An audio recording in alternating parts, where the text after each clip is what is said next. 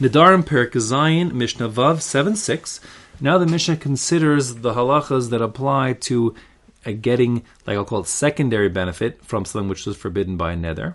So, if a person, for example, I'll give examples. If a person, for example, says Konam Peiros Ha'elu Alai, a person says these produce are forbidden to me. So he has an apple, and he says the apple is forbidden to him like a korban. So now all benefit from the apple is forbidden to him. And that would be true even if he said a different expression of neder. Like, for example, he says konam hen alpi or konam hen lifi. He forbids him, I'll call it, to his mouth. But the point is he's not explicitly restricting eating, so it means all general benefit. That's the interpretation of even something like konam hen lifi. And that being the case, all benefit is forbidden. Now, what if a person wants to trade the apple for a pear?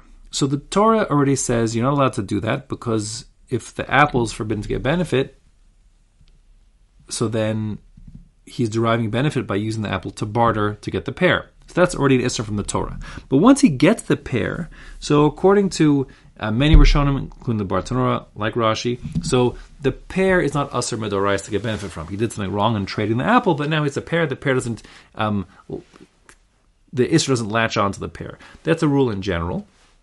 Worth noting, that rule isn't true when it comes to transacting with Shemitah produce or with Avodah Zarah, but we're not talking about that. Okay? So fine. So that means, the Mishnah here says, Asr b'chilufeihen, even the exchanged item, meaning, for example, let's say the pear he got for the apple is also forbidden. That'll be a din d'Rabbanan, since the guy went ahead and did something that's prohibited by the Torah and traded the apple using it as money, so he got benefit, so we punish him and say, cheaters never prosper, and even this guy with his pear, he can't eat the pear either, get benefit from it, mid-d'Rabbanan.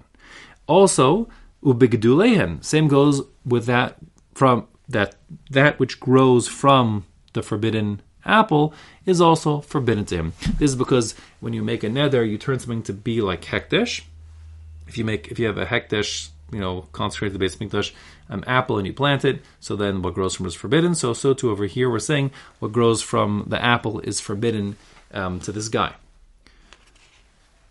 In contrast, if he restricted himself not from benefit in general, but just from eating the apple, so he says something like, konam, the apple, she'ani ochel, that I won't eat the apple because it's like a korban to me. Or he says, konam, the apple, she'eni toem, that I won't taste it. So now we're talking about eating or tasting. That's not general benefit, it's specifically eating it.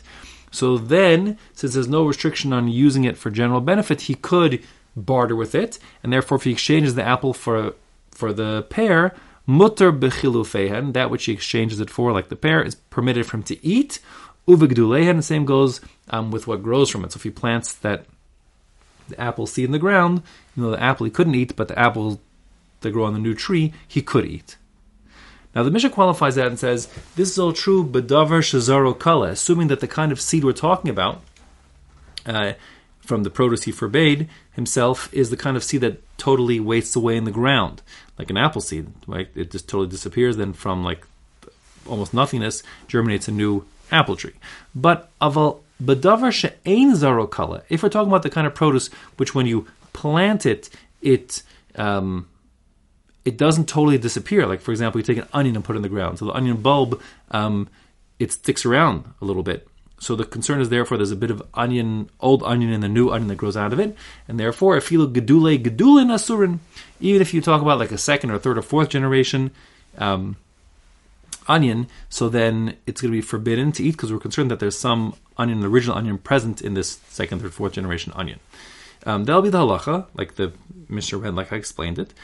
Worth noting that in the first case where you forbid benefit in general, so we say that the tree that grew from the apple seed is forbidden, but the Rambam paskins, like most Rishonim, that gedulein, meaning the second generation, so the first tree that grew from the apple seed, its apples are forbidden. But if you take that apple and plant it in the ground, what grows from it, like the second tree, that would be permitted, since the issur only goes for one generation, so to speak, and not more than one generation.